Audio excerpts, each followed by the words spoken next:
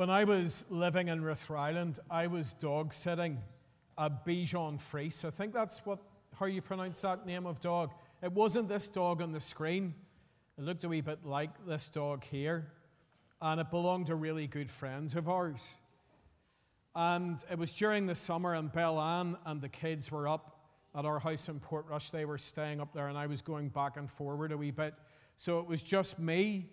It was our own dog, Maddie, a lovely black lab, and it was this wee Bichon Frise dog. And I've got to say, it was a yappy wee thing, to be honest. And we didn't really see eye to eye. It did something it shouldn't have done on the kitchen floor the very first day. I got a bit cross, shouted at it, and hid under the kitchen table. And I spent most of the rest of the first day coaxing him to come back out again. But we kind of became friends by the end of the day. And just as it was starting to get dark, I took him outside. I let him outside. I went out as well. And when I was distracted, when I had my back turned, he completely disappeared. I mean, he totally disappeared. Within 10 minutes, I was looking all around the garden. I was calling his name. I was trying to be nice. I was trying to be firm. No sign of this dog. So I drafted in a couple of friends. They came down. We headed out. This was out in the countryside. We headed down the road with torches, and we looked on hedges. We checked with the neighbours. No sign of this dog anywhere. And it got past midnight, and they suggested that we wait until the morning. So I decided I would try and go to bed, and I would get up at first light and go out and search again. I did not sleep a wink, I mean it. And all I could think of, these people, these friends arriving home from holiday, and me having to explain that somehow their precious wee dog was no longer with us. And I got up the next morning, and the night before I'd kept my own dog inside because I didn't want to lose two dogs on one evening. Not even I can manage to do something like that. But I brought Maddie out, and she made a beeline for this big bush, and her tail was really wagging, and she was really excited. So I went over and had a look inside, and there was a very wet and miserable-looking Bichon Frise staring out at me, whimpering and shivering. I got a big towel, got him dried off. Will never say a word about this to anyone. I did eventually, about a year afterwards, tell the people what had happened. But when I went back into the house and got my breakfast, I can honestly say I have never felt a sense of relief like that sense of relief that morning as that dog turned up again. I'd love you to turn with me in your Bibles to Luke chapter 15, where Jesus tells three stories about things that are lost. And I always want people to keep in mind the circumstances in which Jesus tells these stories. These stories here in Luke's gospel, around this part of the gospel, are stories that he tells while he's taking a journey to the city of Jerusalem. But more specifically, he's on a journey towards the cross, where he was about to give his life as a ransom for many. And always keep that in mind. Always seek to read these stories and understand these stories with that ultimate mission of the Lord Jesus in mind. And I've preached in my time here in Connor on the other parables in this chapter, the parables of the lost coin, and maybe the best known of all, the parable of the lost son. But I haven't actually preached on this parable of the lost sheep. And a Harvest Sunday seems like a good time to put that right. And it's important that we don't ignore this first story, because all three stories combined reinforce one central point. But not only that, each of these stories contains particular truths about God that are well worth thinking about. So I would love you to look with me at this parable of the lost sheep that we read in Luke 15, verses 1 to 7. And in many ways, it is a straightforward story. And we want to look at this in hopefully a straightforward way today. So here's the first thing we're going to consider: what this story tells us about ourselves. Now, when you look at the Bible, it's not surprising that often in the Scriptures, people are likened to sheep. That happens so often in Scripture. And some of you here today work with sheep, or you live on a farm, or you live beside a farm where there are sheep, and you know a bit about this. Yesterday morning, I headed out for an hour on my bike, and if I ever go out for a cycle on a Saturday morning, I'm usually thinking about the sermon the next day. How do I get it from being something that I've written to something that I can speak to you about and look you in the eye? So I'm thinking that over. And right on cue, coming along a road, here was a sheep that had got out of a field. And if there's a gap in a hedge or in a fence, if there's a bad place that they can get to, you know that sheep seem to go for it. So that, like this one here, they can get themselves into all kinds of difficulties. What seems like a really good scratching post actually becomes a trap.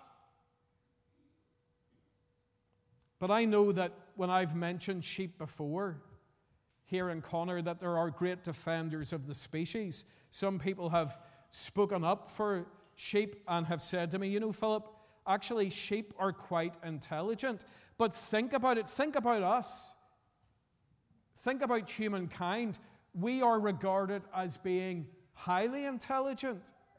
We've made so many advances in technology. We've even put men on the moon, and we're about to put people on the moon again. But we can't live at peace here on earth. There is so much that is broken in our world and in our society and within our families and in our own lives as well. We all too often make the wrong choices. We say or we do the wrong thing. And Scripture puts it well in the book of Isaiah, in Isaiah chapter 53, which happens to be a chapter all about Jesus and what Jesus would come to do. And there the Lord Jesus is described as the suffering servant. And within that chapter, it describes us in verse 6. It says of us, we all like sheep have gone astray. Each of us has turned to our own way. So that in the story that the Lord Jesus tells here in Luke 15, a sheep has got into trouble. He tells us in verse 4 that it has disappeared and it is lost to the shepherd. It's one of these three stories in which Jesus talks about things that are lost and what his Father's attitude is towards people who are lost. But who is lost? What does it mean to be lost? What is it or who is it that we are lost from? Is it to do with losing our way in life? Losing direction, losing the plot, as we sometimes talk about? Well, the Lord Jesus here is talking about a lostness that is much, much more serious than simply losing our direction in life. And it all comes back to the problem of sin. It's a problem that much of Scripture talks about. So I make no apology in bringing our attention to the difficulty and the problem of sin today. Because to put it most simply, sin creates this enormous barrier between God and us. Sin's big problem is that it puts us at war with the God who made us. And that has consequences for us in our life. It has consequences both here and now, but then really seriously, it has consequences for all eternity, forever. And we know that closely tied up with the problem of sin is the reality of death.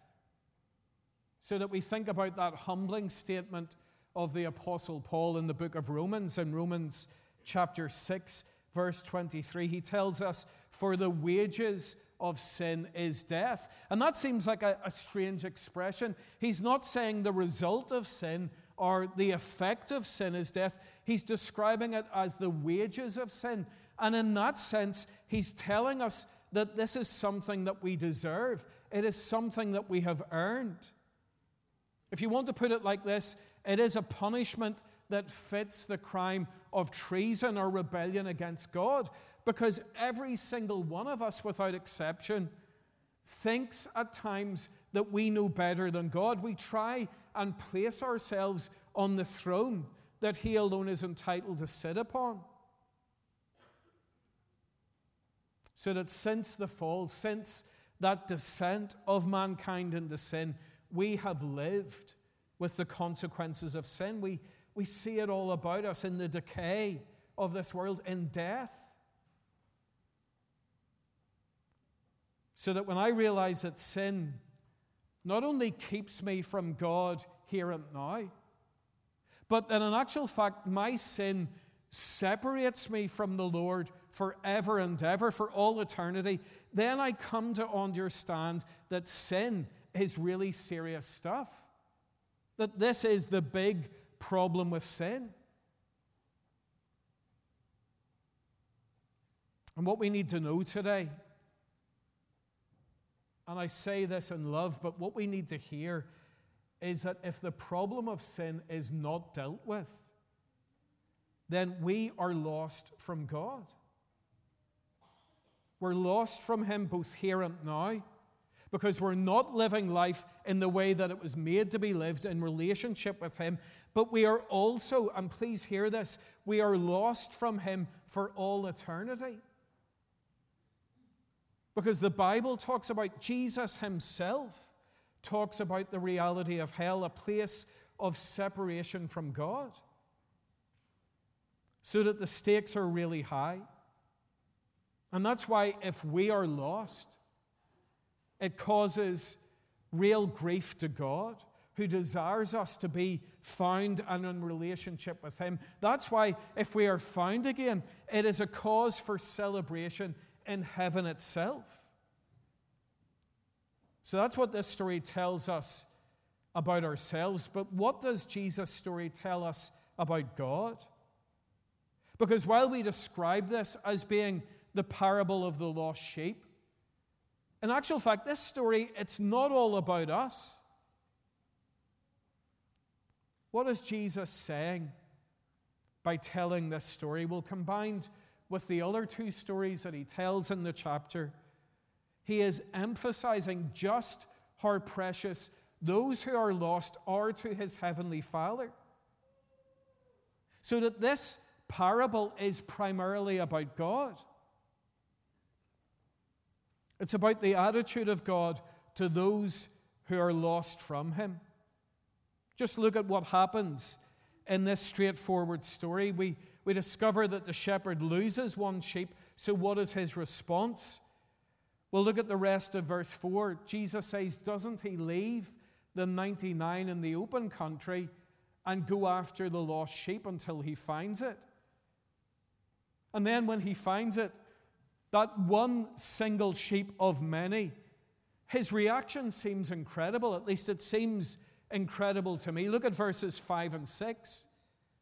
Jesus says that when He finds it, He joyfully puts it on His shoulders and goes home. Then He calls His friends and neighbors together and says, rejoice with me, I have found my lost sheep. What's the point of these stories? Well, Jesus tells us the point at the end of each of them. It's so we understand how precious the lost are to the Lord. I know that some of you watch that program, This Farming Life. And in one of the previous series, there were the sisters on Shetland who had to run the family farm after their father died very suddenly. And in one of the episodes, there is a mother and a lamb out on the edge of a cliff, and they get into trouble. And off they go to rescue them. And how do they do it? They get into a rowing boat. And one of the girls has her boyfriend rowing out into the sea. And the swell is huge. And they keep rowing. And they're trying to get into this wee inlet. And it's really dangerous. But they do it in order to get that lamb and to bring it back to safety again. And it illustrates this story, and it illustrates the point that Jesus is making. He explains what the story is all about in verse 7. He says, I tell you that in the same way, there will be more rejoicing in heaven over one sinner who repents. Think about it, all that effort for just one sheep. So that in this story, if we think about the cost to the shepherd, there is the risk that he takes in leaving the 99 unattended. There's the journey that he takes to find the sheep. There's the exertion of carrying the sheep on his shoulders all the way back home again. And then, as one writer has pointed out, there's the cost of throwing this party for his friends, which presumably would have been much more than the sheep was actually worth. But for those of you who work with sheep, you know that is a shepherd's instinct. Not one will be lost. And then we think about the cost to the good shepherd. Because how was our lostness addressed by God? How did he put this problem right? How was the problem of sin dealt with? Well, it's through the one who is telling this story. Because Jesus didn't come just to tell good stories.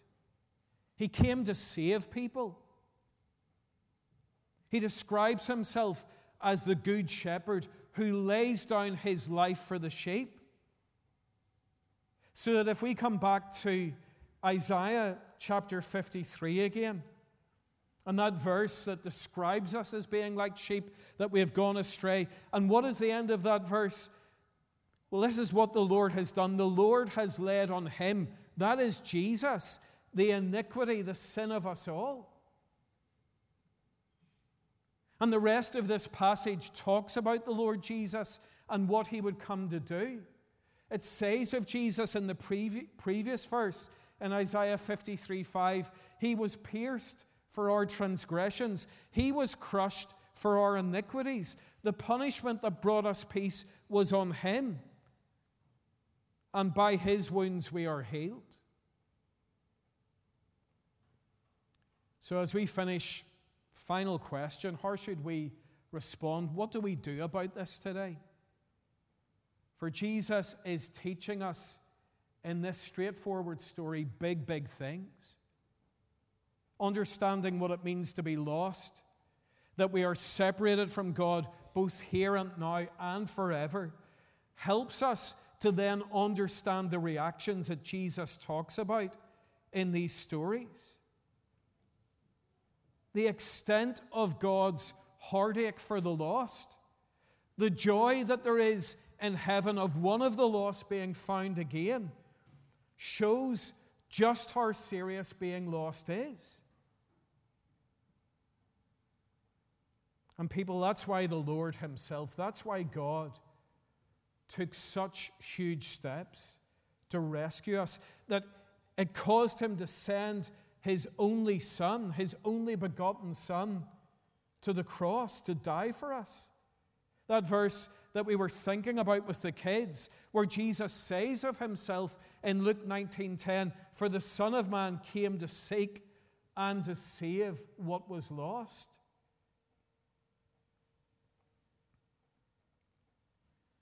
Today, if you have not trusted in Christ, if you have not been saved through believing in him, please know that you are lost. You're lost here and now. You're not living life in the way that it was made to be lived. Crucially, you are lost for eternity. And if your life were to end today, you would be separated from God forever. Do you give any thought to this? Do you realize the seriousness of your lostness? Because it causes God real grief. He knows how bad a state you're in. What will you do about this? Because here's what the Lord's done. Jesus has come to find you and to rescue you. Will you come back to the Father through trusting in Him? I would gladly talk to you about that, or find a family member or a friend you know as a Christian and have that conversation. And what about those who have already trusted, those who profess that they are saved? Maybe you're thinking, good stuff, Philip, that's the way to do it. Get that message out to all those people. Listen, what the Lord Jesus is saying should really hit you today. It should be a real jolt to the believer in Christ. Do you share the shepherd's concern? Do you share the shepherd's burden for the lost? Because your lack of prayer, your lack of effort, or lack of witnessing suggests otherwise. If someone was saved today, would we throw a party the way they do in heaven? Oh, people, to be lost from God, it's as bad as it gets. Honestly, it's as bad as it gets. But that's what makes the gospel such great news. Come to Jesus. He's a good storyteller, but He's an even greater Savior. Amen.